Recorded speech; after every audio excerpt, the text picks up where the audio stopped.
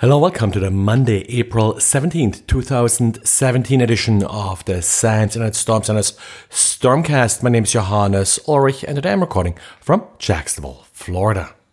On Friday, Shadow Broker released yet another set of exploits that it claimed to have stolen from the NSA. Friday's release focused on Windows, with some of the exploits targeting recent and still in support versions of Windows.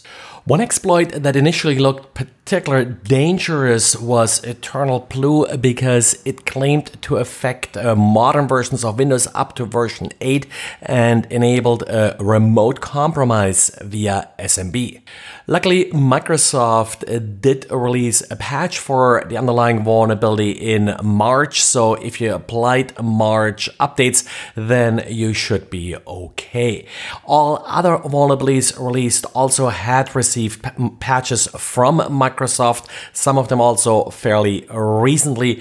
Now, I'm guessing here a little bit more than I usually like to on this podcast, but my assumption is that after it became obvious that these exploits had been leaked, that the NSA did notify Microsoft about the potentially leaked exploits, and that way Microsoft had a chance to fix them. As part of Microsoft's March bulletin, however, it did not indicate that these vulnerabilities were already being exploited in the wild or that exploit code had been released for these issues. There was actually no attribution at all in this case where Microsoft learned about these vulnerabilities. Now, not every researcher that reports vulnerabilities to Microsoft does want to get acknowledged, but this also very much reaffirms the theory that Microsoft did get a heads up about these vulnerabilities from the NSA. Now, we had a lengthy discussion internally about whether or not to raise the Infocon level over this particular release.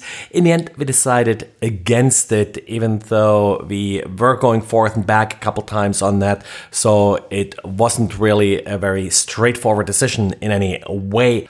What made a difference for me is that, first of all, there's a patch available for a month now, and secondly, in order to be vulnerable, you have to have SMB exposed. Also, you have to have SMB version 1 enabled.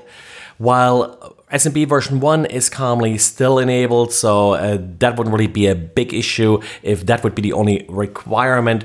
Having SMB open to the internet, that's highly unlikely, and that in combination with not being patched does open you up to a number of other vulnerabilities as well. So this particular exploit doesn't necessarily make things much worse for you.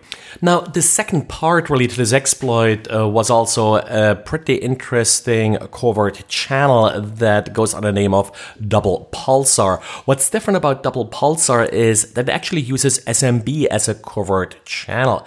And while this sounds somewhat unusual, given that the exploit really only works if you have SMB exposed, using SMB as a covert channel kind of makes a lot of sense because you already have SMB accessible to the victim's system.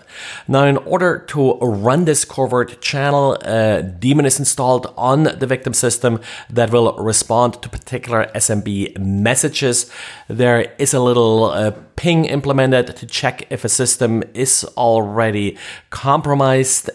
This ping does use a trans2 session setup. Trans2, that's a short for transaction2 subcommand extension, and the normal response that you would get back is either not implemented or an error message. Depends a little bit on the version of Windows you are running. Now, if the system is not compromised, the multiplex ID returned as part of the response is 65, or in hexadecimal 41. If the system is compromised, then it will respond with an 81 or hexadecimal 51. So if the system is compromised, then the exploit will not run. Instead, it will just connect to the backdoor that's already implemented. If you're worried about being the victim of any of these attacks, there is a simple scanner available that will scan a host using these SMB commands to check if the backdoor is already installed. Also, back in March, when the vulnerability was originally patched, SourceFire already released signatures for this particular exploit. These signatures are now available as part of the registered rule set. So these are the free rules that you just have to register for. Well, that's it for today. Sorry for just talking about really one topic, but we got a lot of questions about this. So that's why I wanted to spend a little bit more time on this. Thanks for listening and talk to you again tomorrow. Bye.